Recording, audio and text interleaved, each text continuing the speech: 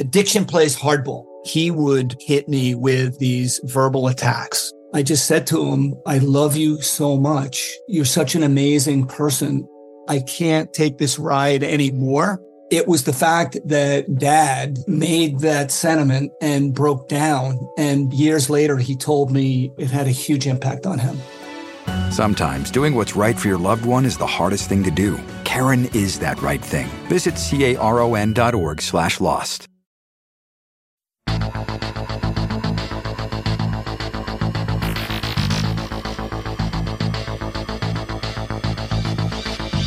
Hi, I'm Dr. Sabrina Stierwalt, and I'm Everyday Einstein, bringing you quick and dirty tips to help you make sense of science.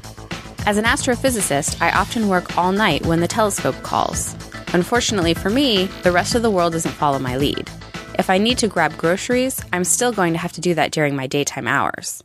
And my toddler has never looked at me at 6 a.m. and said, "It's okay, Mommy, you just rest today. I'll feed myself." So for those of us who occasionally spend late nights working on a project or binge watching our favorite television show, can naps help us recover those lost resting hours? Betterment is the smarter, automated investing service, helping people to better manage, protect, and grow their wealth through leading technology.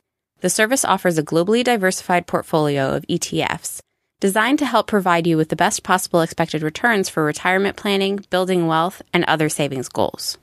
Betterment is a CNBC Distributor 50 and Webby Award winner and has been featured in the New York Times, Forbes, and the Wall Street Journal. Betterment helps people to achieve a smarter financial future with minimal effort and for a fraction of the cost of traditional financial services. Learn more at quickanddirtytips.com/offers. Sleep is known to give us energy, increase our alertness, and improve our mood, as well as our memory and reaction time. Getting a full night's rest can also help you get fit and make better nutritional choices. So how does sleep do all of that?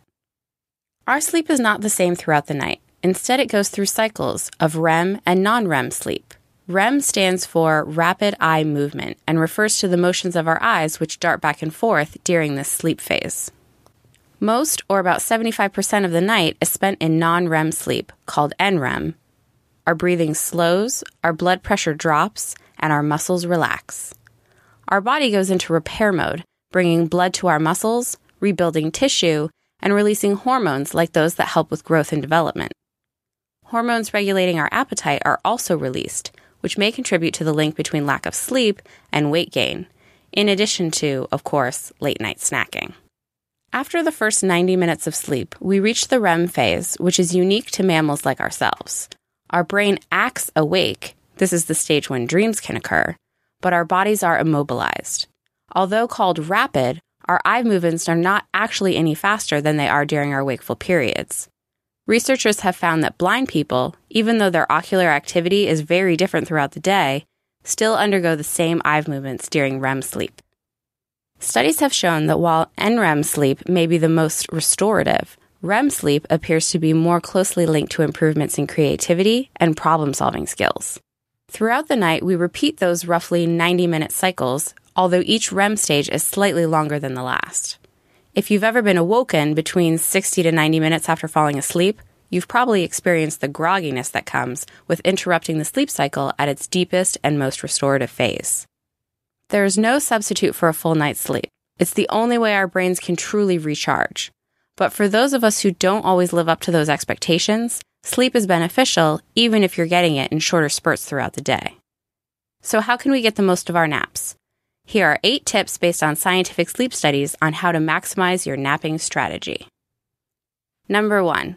We reach peak daytime sleepiness in the afternoon, making 2 to 3 p.m. the ideal time for a nap.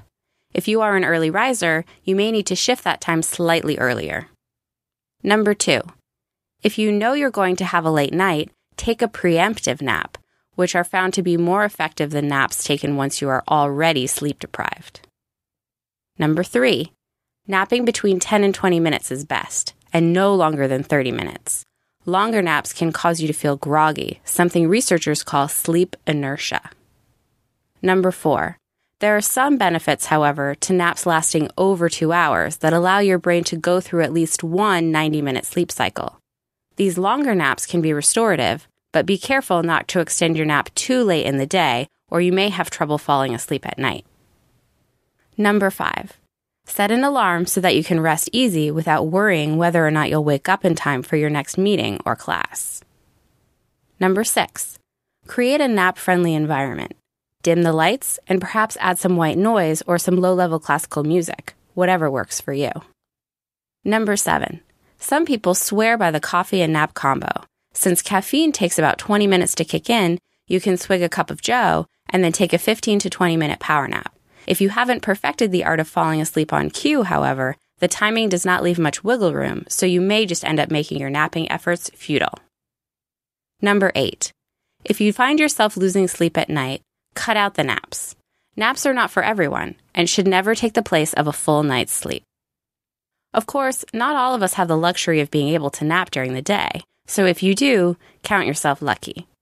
Many countries in Europe have adopted an afternoon siesta as part of their culture, and maybe the US should join in. Some companies like Google and Apple already are, by allowing their employees to take afternoon naps. Also, remember that feeling drowsy in the afternoon is normal. It's part of human nature. But more persistent exhaustion may be a sign of something that needs more attention, like anemia, diabetes, or depression. Until next time, this is Dr. Sabrina Stierwalt with Everyday Einstein's quick and dirty tips for helping you make sense of science. I want to give a huge thanks to all of you science fans for tuning in each week. There is a change coming to Everyday Einstein. Starting in May, new episodes will be released on Monday evenings. I hope this new schedule will give you more time to satisfy your scientific curiosity during the week and maybe free up some weekend time for going outside. As always, you can become a fan of Everyday Einstein on Facebook or follow me on Twitter where I'm at QDT Einstein. If you have a question that you'd like to see on a future episode, send me an email at everydayeinstein@quickanddirtytips.com.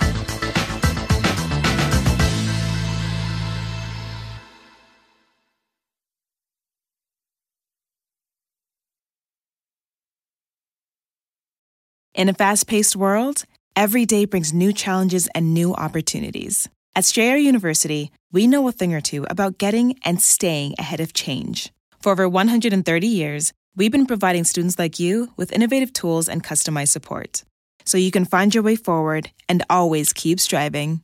Visit strayer.edu to learn more. Strayer University is certified to operate in Virginia by Chev and has many campuses, including at 2121 15th Street North in Arlington, Virginia.